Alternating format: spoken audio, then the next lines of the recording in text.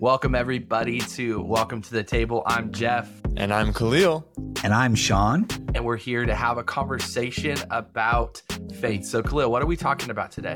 And we are diving into another spiritual discipline. We believe that the spiritual disciplines are important. They are a doorway to the life that God has for us as we put off the old and put on the new in Him. And so we were going to explore the conversation around the spiritual discipline of confession. Now that right away we might go, uh-oh. So buckle in.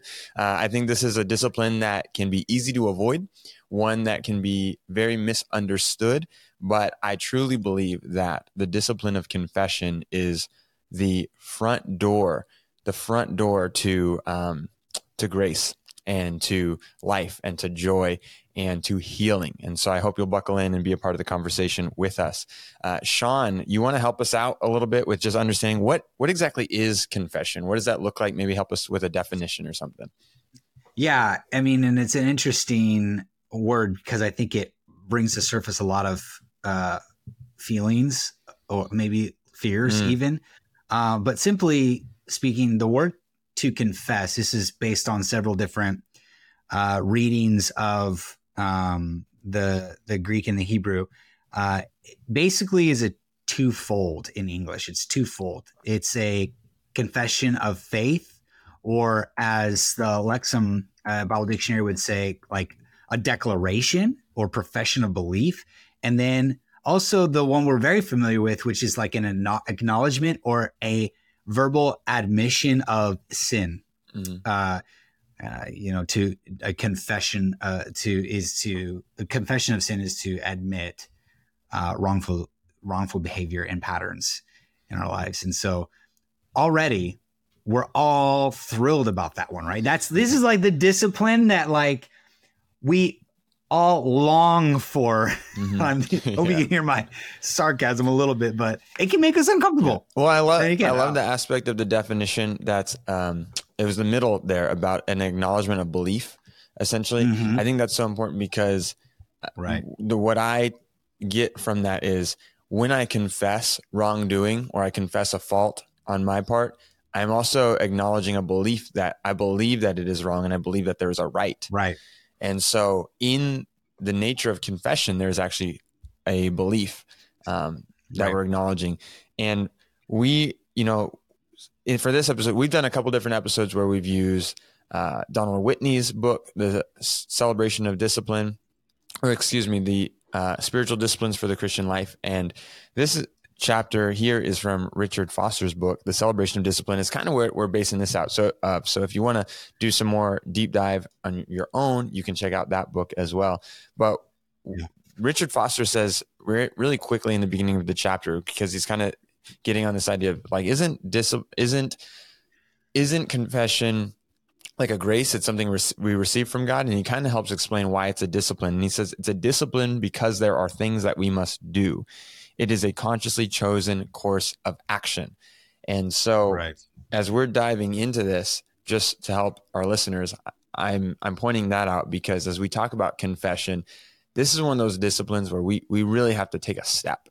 We have to do something. We have to move forward. And it is an uncomfortable one, especially if you're just getting started. But pretty soon, I believe everyone will find that this is a real doorway to life. So. And I want to steal this quote before Jeff starts talking and quoting dead people because he's really, really good at that. Augustine, however you want to say it, said the confession of evil works is the first beginning of good works. Ooh, that's good. Confession of evil works is the first beginning of good works. And so Augustine, obviously writing in the 300s, this is something that has been a marker for the disciple of Christ. This is something that is not new. And obviously, when we're talking about ancient practices, we make that assumption that our listeners know that and recognize that, but it's something that's talked about from the very beginning and follow that thread to today. So now some of you may be thinking, man, isn't confession strictly something that is found in Catholicism or a practice that's more in a Eastern Orthodox Church. And while there's confession there, that's a realm of it, confession is actually extremely biblical. And a lot of times we think, as those in the evangelical faith, that confession is purely an individualistic tendency between God and ourselves. We don't need a mediator. We don't need a priest. We don't need a father to receive our confession. However, I think this is where we, most of the time, for a vast majority of history, have actually operated within this framework of that it's an and in both. It's not an either or. And so we need both. And there's two biblical examples of this that are really important. There is an individual component to this between man and God, and that's found in 1 Timothy 2:5, where Jesus or Paul exhorts Timothy, saying there's one mediator between God and man, the man Christ Jesus. And so, yes, we do confess our sins. The foundation of confession is obviously the power of forgiveness, the power of healing, the power of reminding us of good thought comes from the cross. It comes from a God that loves a rebellious world, a bad world, a world that his wrath has been upon, and yet invites these rebels to turn and to repent and have the likeness and the righteousness of Jesus placed on them. So that's where confession holds power.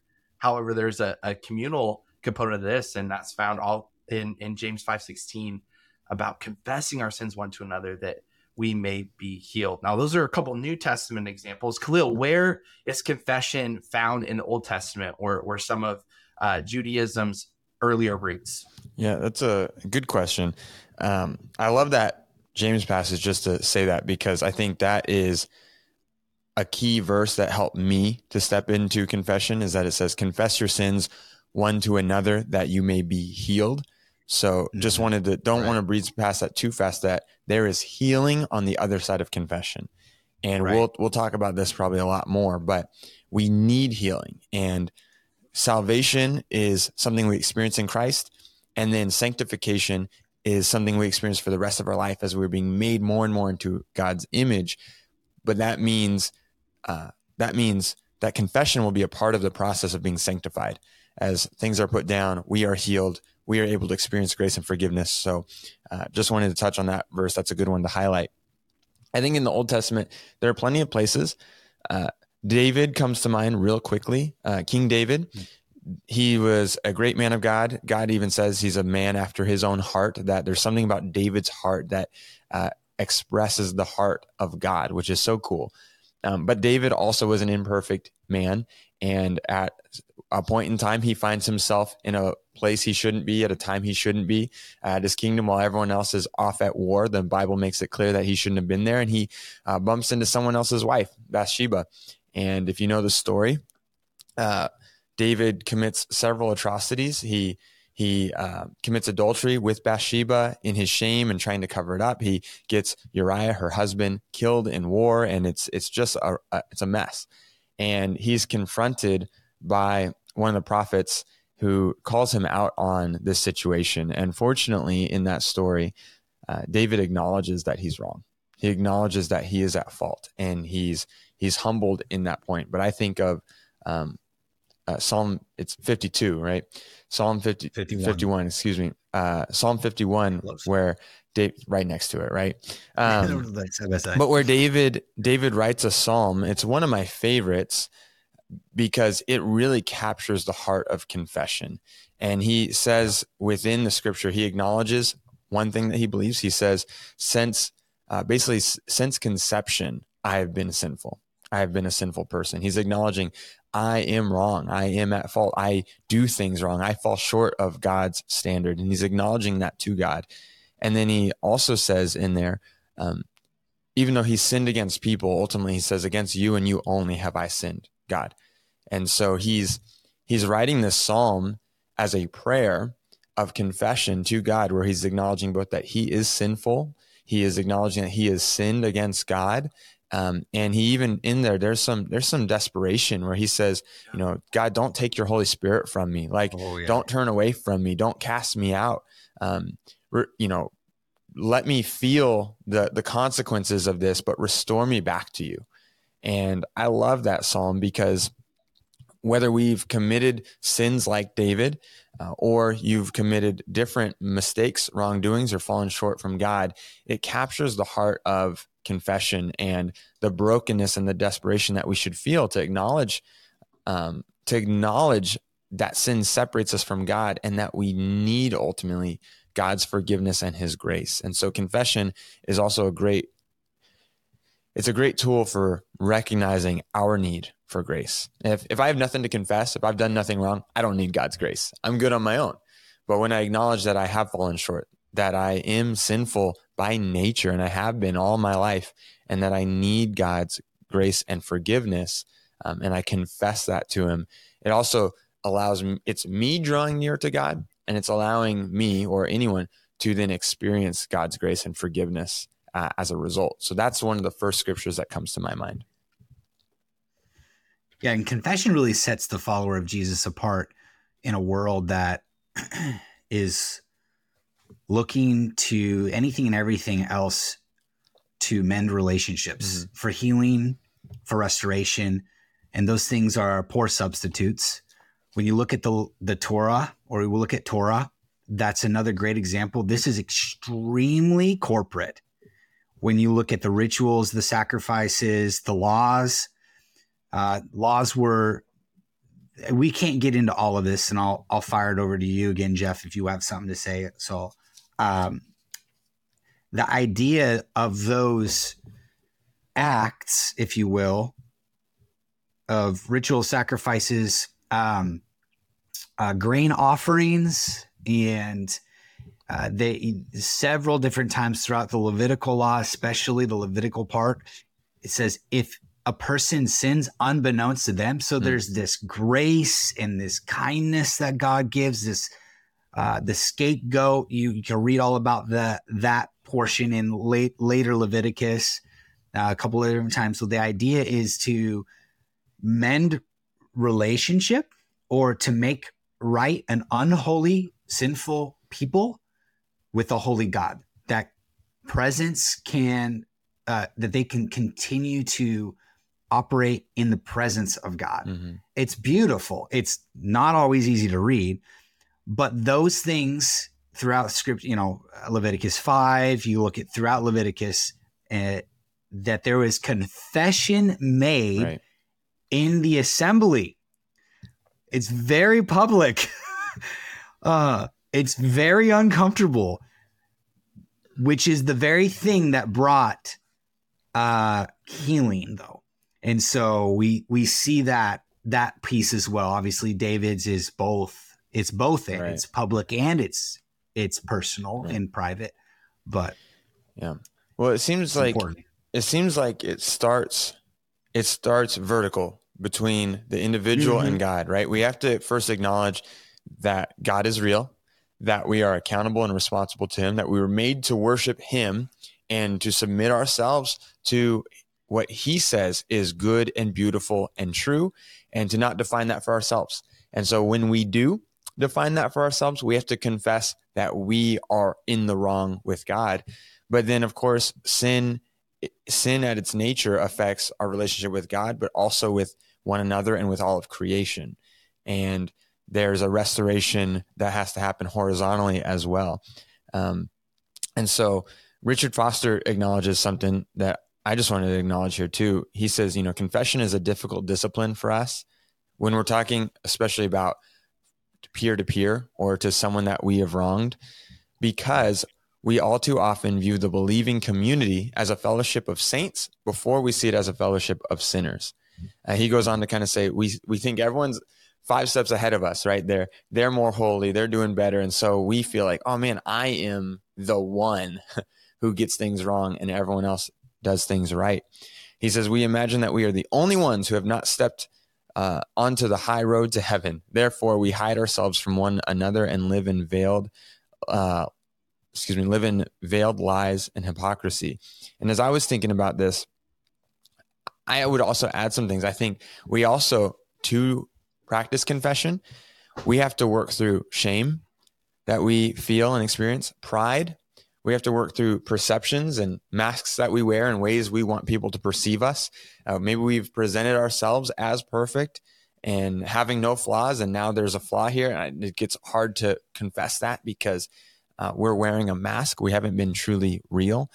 And I think there's also our sense of performance-based love, where we think, people will only accept me in this community if I am this way, or I behave or I act this way. And I think that was one of the biggest obstacles for me as I was early in my faith, is feeling like, oh man, what are people going to think of me if they find out that I've sinned in this way or whatever way? But I don't know if you have any thoughts, Jeff. I mean, we're jumping all over the place. There's a few that come to mind. One is that Dietrich Bonhoeffer in his book Life Together says that the mask you wear in the presence of other people won't get you anywhere in the presence of God. And it's so easy for us to walk around without the view of the gospel in mind, that we can still earn this, that we're farther ahead.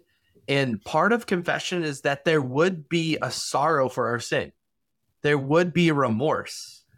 And so why is it hard for us to confess? Because again, pride is entrenched in sin. Bonhoeffer goes on to say, in confession, there takes place a breakthrough to community. Sin wants to be alone with people. It takes them away from the community. The more lonely people become, the more destructive the power of sin over them. The more deeply they become entangled in it, the more unholy is their loneliness. Sin wants to remain unknown. It shuns the light. In the darkness of what is left unsaid, sin poisons the whole being of a person. Sin poisons the whole being of a person. And so I think it's so important for us to recognize this tactic of the enemy. Now, does it mean we bleed all over everyone? No. But there should be a sorrow. There should be, man, I'm broken over this. And I think name that right on the front end will make confession a lot easier, because we recognize it for what it is. This is sin's deception. Like, anyone loved the Spider-Man movies? I just went and saw the second Into this Across the Spider-Verse. Fantastic. But the character Venom, hates sound. Like, the symbiote hates sound, and so it's always running from the church bells. It's always, if we go Remy Spider-Man 3, classic emo Tobey Maguire, let's go. Not the best, okay. However, sin's a lot like that. Sin runs from the light. Sin runs from the sound of confession. And what I love that Foster says is that, acts of mutual confession release a power that heals. And he says that our humanity is no longer denied, but transformed. And so we don't deny the fact that, hey, man, I still have some tendencies. I've got some sanctification. We don't belittle the fact that sin's there. I remember in high school, I was with a group of guys in a high school small group, and my youth pastor asked, anyone ever struggle with porn? And I was like, yep, and everyone looked at me like, what are you doing? We don't say this stuff. And I was like, oh, well, and so I think we have to be careful to cultivate communities of honesty, and not communities where, in that moment I looked and I was like, oh, we pretend around here. Oh, right. You like, I've seen you at school. I know what you're into, but you're faking it here. Okay. Like, this is this space where, new to Christ, I'm like, yep, I got a porn problem. Like, hello. Like, and they're like, what, and I'm like, oh, we don't do that here. Yeah. And I think that's what the enemy wants. The enemy wants the church to become a country club and not a hospital. So we have to create spaces where we don't deny our humanity. We don't deny that, hey, am I perfect like Jesus? No, I'm not. But God's righteousness has been placed on me. I'm not earning that. But that's where the power that heals, that's the power that forgives. And Jesus, there's a reason that in John 20:23, he gave his disciples permission and power to forgive sins. If we look at that passage, right? You can, if you forgive the sins of any, they are forgiven. If you retain the sins of any, they are restrained. And so think about that. when we confess, there's a forgiveness that's extended and there's a restraining. There's a power and authority from Jesus to his disciples and by proxy us as his disciples today in 2023. And so what an incredible gift that is. So those are some thoughts that I have. And but what does this look like today, guys? How can we practice this if we're new to this? How can we be people that, what does this look like? What does this look like? Do we put on robes? Do we go into a confessional booth? Like, I want to swing incense. Just one time. I just want to swing that incense, bro. Sean, like, what do you do though? You can swing incense whenever you want. Over people. Jeff, before we get there, can I add some thoughts though?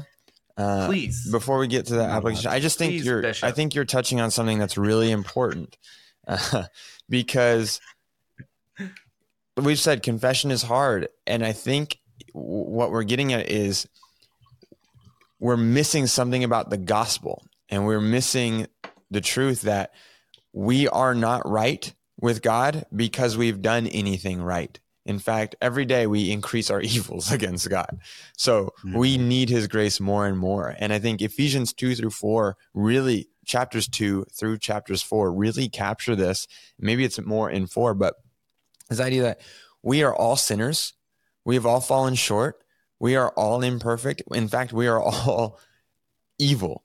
And the only reason that we can stand here today is because Jesus Christ, God incarnate in the flesh, came to this world, lived a life that we did not and could not, so that he could then die in our place, be our substitute, be able to earn us the forgiveness of our sins and make us justified and righteous before a holy God.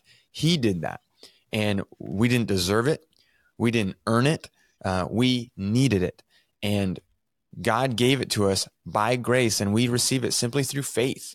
And when we acknowledge that is my status, and that is Sean's status, and that is Jeff Gowling's status, and everyone else in the church, then we have no room for performance or hierarchies or status.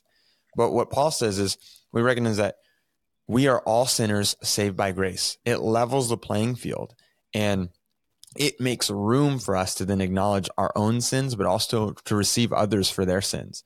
And too often we can either not feel like we are going to be received for our sinfulness, or we see other people do things wrong and we go, what jerks, what idiots, how could they ever, don't they know? And we get on our righteous high horse and judgmental of others rather than realizing, you know what, they have sinned, but so have I. And yet I received the infinite grace of God. So therefore, may I extend the infinite grace of God to others. And you touched on the light and the dark and the not wanting to bring things into the light. And I just thought of John 3:16-21, which I won't read the whole thing, but I think the latter part is so good. It says, this is the judgment, that the light has come into the world. That's Jesus. And people love the darkness rather than the light because their works were evil.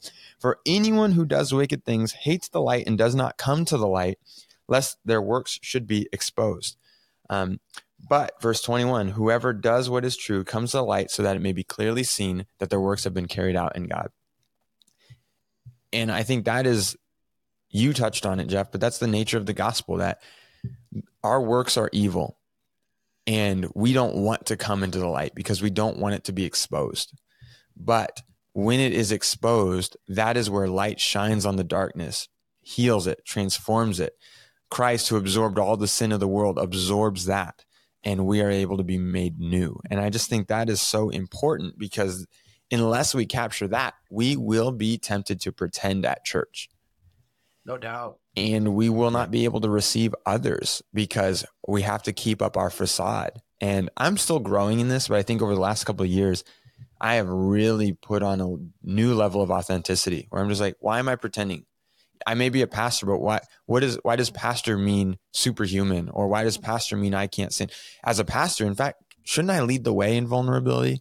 Shouldn't I show others that because I've received the grace of God, I can be more vulnerable, I can be more honest, I can lay these things bare because Christ is healing them and my value doesn't come from them? Can't I then open the door for others to experience that, hey, we can be real here. We don't pretend. We're honest. We're vulnerable because we want to experience healing. So bring it out into the light. Let's experience healing together because we're all sinners saved by grace and we need this. I just get a little fired up about that idea because I think that's at the heart of the church. Bonhoeffer says that, that whole chapter that he writes in Life Together on confession and the Lord's table is so powerful, but he talks about that exact thing, Khalil, that confession is also a breakthrough to the cross, to new life, and to assurance. And so, like he talks about that the root of all sin is pride, and that, we have this desire to be by myself. I have the right to be by myself, the right to hold on to my anger, my hatred, the right to my desires, my life and my death. And the spirit of flesh of human beings are inflamed by pride. For it is precisely in their wickedness that human beings want to be like God. So confession in the presence of another believer is the most powerful, profound kind of humiliation. It hurts. It makes one feel small. It deals a terrible blow to one's pride. To stand before another Christian as a sinner is almost the unbearable disgrace. By confessing actual sins, the old self dies a painful, humiliating death before the eyes of another Christian, to where it can be raised up to a new standard, to a new life, to a new identity in Christ. So good. I think we forget so easily that we've been delivered from this body of death, but we keep circling back to it to pick up that same burden, that same bondage, that same pride, that same sin that Paul talked about in Romans 7 before transitioning to Romans 8 of, who's going to deliver me from this body of death? Because I have this desire to do what's good. I confess what's right, but why do I keep circling back? Why do and we do the same thing. We do the same thing, but we have to put that dog to bed. We have to put that dog down. The dog of sin must die, and it's a long battle. It's a lifelong battle, but it's one we don't have to fight in isolation. We can fight in community. And I just love that picture of the cross. It's breaking through the cross. It's breaking through to what Christ died to sanctify, which is me. He wanted me in the reality of me. Come to him as an unholy sinner, as someone that's flawed and marred. Nothing more and nothing less. Come to God right there, right then, that he can heal, because he wants us. I love Proverbs 23:26, I think it is. That's like the heart of all parenting, but it's also the heart of our Heavenly Father, that the Father in Proverbs says, son, give me your heart. Give me your heart. And look at my, look at what I'm doing. Look at my patterns, my habits, but give me your heart. And that's God's heart, is that we would give him all of us. So confession is a key part of this. It's good. Yeah. So Sean, help me. How do we get started? What's a first step? I'll give some things that I've put into practice with this discipline, and just borrowing the metaphor of our origin stories. There's a lot of nakedness in Genesis 1 and 2, and it's for a reason. And the response is always to hide. And so it's exposing, which is what we've talked about, exposing those sins to come out of hiding. And so as uncomfortable as this is, and this isn't original with me, I ask my kids, well, my daughter really doesn't quite get it yet, but I ask my boys and I ask my wife once a week, have I done anything to hurt you this week? And so I think it's uncomfortable, but it's a confession lead-in question, if you will, to confession. And so I think there's a lot of listening, but I'm going to tether this to liturgy and rhythm. I would recommend that if you need to calendar it at first, maybe it's something you grow into where you don't even have to look at your calendar for it, but once a week where you are examining, Foster quotes this saint, his name, let me get his name here. It's Saint Alphonsus Liguori, which is fun. But I'm so thankful you took that on. I was thinking about it, but I was like, I'm going to leave that to someone else. We got to let Sean have that. Well, I've actually never heard of this guy, but I'm not surprised Foster has. But this idea of examining given an opportunity once a week to examine. If you can, do it once a day. But Psalm 139 is much of it as elevates human life and human dignity. It's a confession of David that he doesn't even know himself, that we can't trust our hearts. I can't trust myself. And then he culminates the psalm in 23:24 with, see if there's anything grievous in me, eradicate it from me.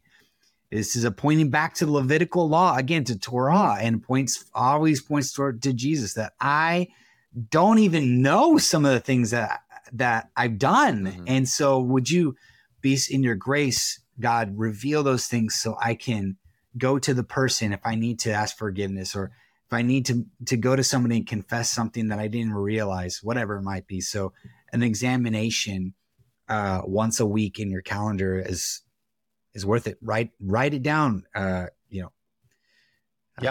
another thing too. Douglas Steer writes, like, where a soul comes under the gaze of God, and where in his silent and loving presence this soul is pierced to the quick and becomes conscious of the things that must be forgiven and put right before it can continue to love the one whose care has been so constant. And so if we doing this, I think one of the things that I will add to this of the examination of our conscience is journal. What is God revealing? Write those things down, and then go to somebody. Hey, this week in my time with the Lord, this is what God's revealing. Can you pray for me? Will you pray with me in these things? This is an area in my heart where God's giving attention, and it would be foolish not to have me not respond in obedience to this. Right. A lot of times God will reveal things to be aware of, or patterns in our lives, and as a gift of grace, right? He corrects those that he loves. That Hebrews says, like, we're legitimate sons and daughters of God. So he's not just saying, oh, you messed up again. No, he desired for you to produce good fruit. He desired for me to produce good fruit. And so this is a community garden. It's not a solo project. It's not an urban garden in a pot on my front porch. No, it's a community garden where we're doing this together, and God's in the part of this. That's why the local church is so important. So if you're not a part of a local church, if you're doing faith in isolation, it's really hard to fight the battles of sin. If all you have around you is people that think like you, that affirm everything you affirm, and never say, hey, in grace, you're wrong, it's a dicey place to be. So that's, I think, an important part, that this is first individual, where we start at this point, but it always transitions to go communal. And the second aspect that Saint Alphonsus, I'm not even going to go there again, is sorrow. Sorrow. So Khalil, have you ever been sorrowful over sin? Have you ever made a mistake and just been like, God, I'm so sorry for that. I'm so sorry. Just been broken over sin. Yes, I have. And I think, what I do with that, though, is the real test. So I'm sure a lot of people can relate to this. I've said things I wish I didn't say, and to people, and even walking away. Maybe it's the moment after I said it, or it's walking away from the conversation going like, I shouldn't have done that. I shouldn't have said that, or that wasn't necessary. That wasn't helpful, or that was just mean. And what I've noticed is the Bible tells us right there, that is the thing to go confess to them. It's Matthew 5, right? That says, if you're coming before God and you're offering your gift at the altar, and you remember that your brother has something against you, go and be made right with them before you keep on trying to worship. Your gift will be there when you get back. But we cannot claim to be right with God and not be right with one another. And so maybe in the moment of your worshiping and you're singing at church, you remember that conversation, that thing comes up. I believe the Holy Spirit is prompting you with that. And if you try to push it down and continue to worship, or just keep going about your day, I'm going to say this boldly: you are ignoring the conviction of the Holy Spirit, and you are actually preventing yourself from growing in godliness, and you're maintaining a broken relationship. That's unnecessary, is not good. So when I've realized that I've done something wrong, and yes, I've done this many times, to not want to ask for forgiveness is my pride. Either I think they don't deserve it, or it was warranted, or I just don't want to have to. Maybe there's some tension in the relationship, and I feel like if I come and say I'm sorry or ask for forgiveness, I'm letting them get one up on the relationship. And so then it's a status thing again. So huge barrier could be pride. But I've done this before, literally at church. I said something to someone and they said something a little snarky back, and I said something I shouldn't have said. And as soon as I walked away, I was like, you shouldn't have said that. And I'm like, yep. And God was like, you need to ask for forgiveness. And I'm like, yep. And church was just about to get started. So I caught them right after church was done. And I said, hey, earlier, that was not okay on my part. And I just want to say, I'm sorry. That wasn't right. And I didn't do anything to say, but here's why I did it, or you said this and that just triggered me to, nope, it wasn't about them. It was about me and my heart and what I did. And it was extremely humbling, but it was right. And at the same time, it humbled me, but it helped that relationship. It showed, hey, when I know I'm wrong, I'm going to lead the way in this too. So plenty of times like that for me. Just was going to say this and I'll turn it back over. Episode 26 that we did is another good one to listen to. It's called Forming a Confessional Community.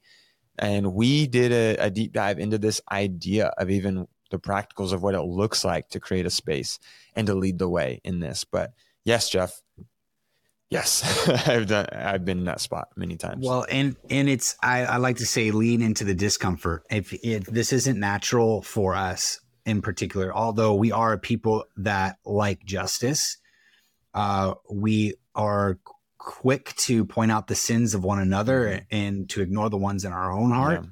And so like any ancient practice, some of these practices more than others, and I would say confession is one of them, you have to learn it and grow in doing it naturally, if you will.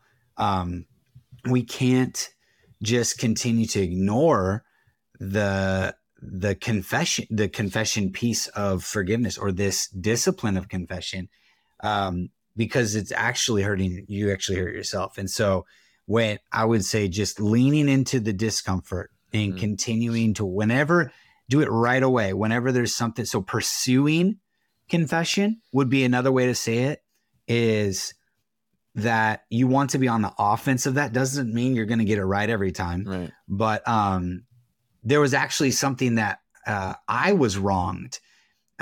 There's several times, but one particular that comes to mind.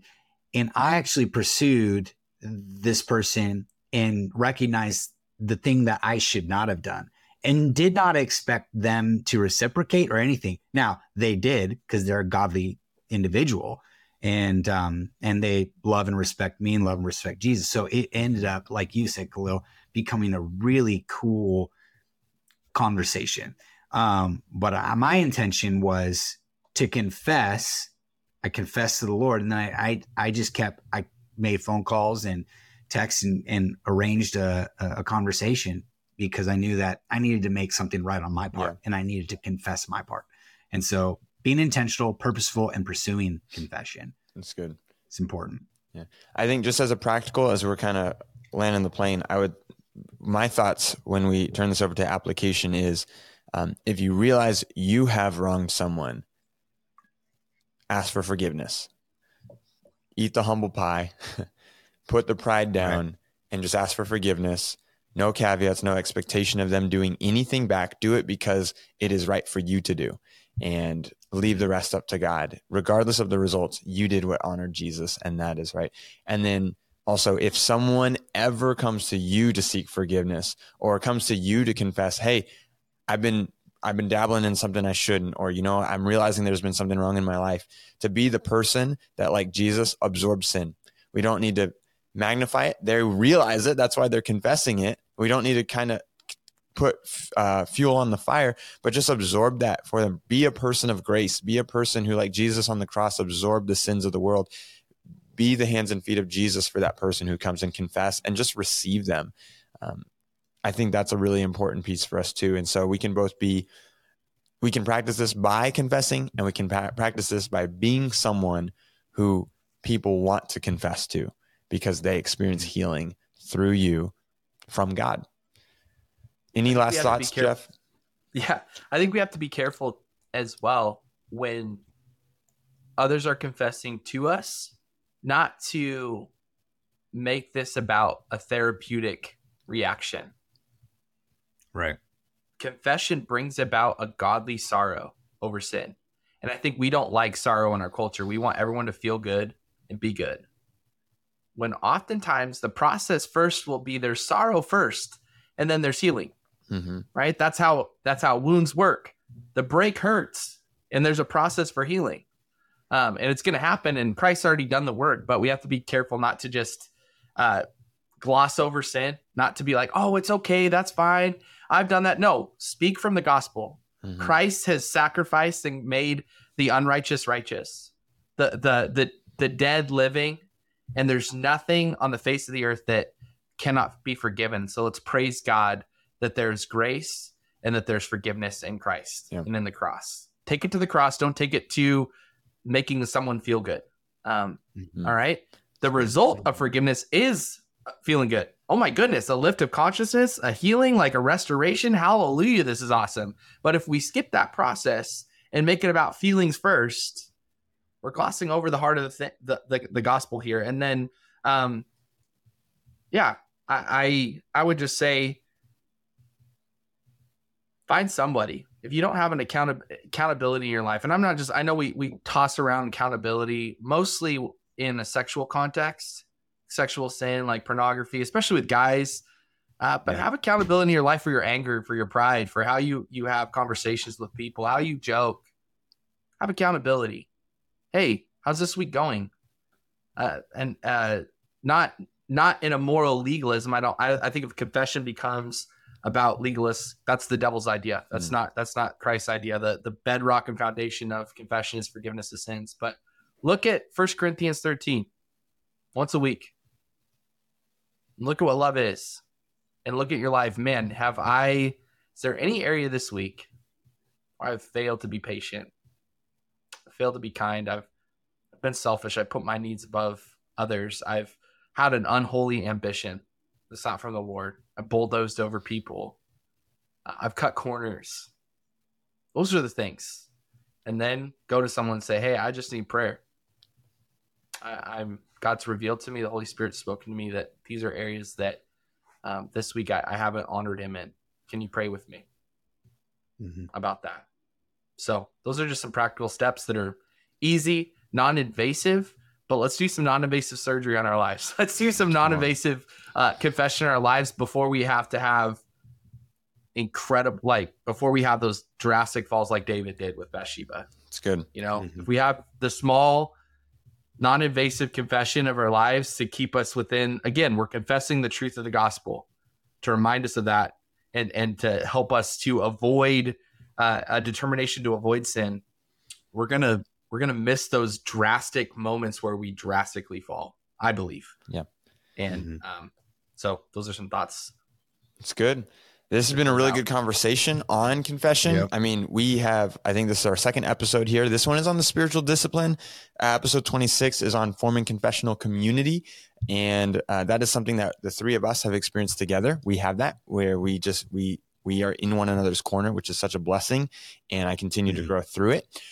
We'll keep this conversation going on Patreon, though. We'll keep diving into some practicals and some ideas and tips and explore this a little bit more. So for those of you listening, thank you for listening. We'd love for you to rate, review, subscribe wherever you're listening to. And then you can always get more on these conversations by joining our Patreon.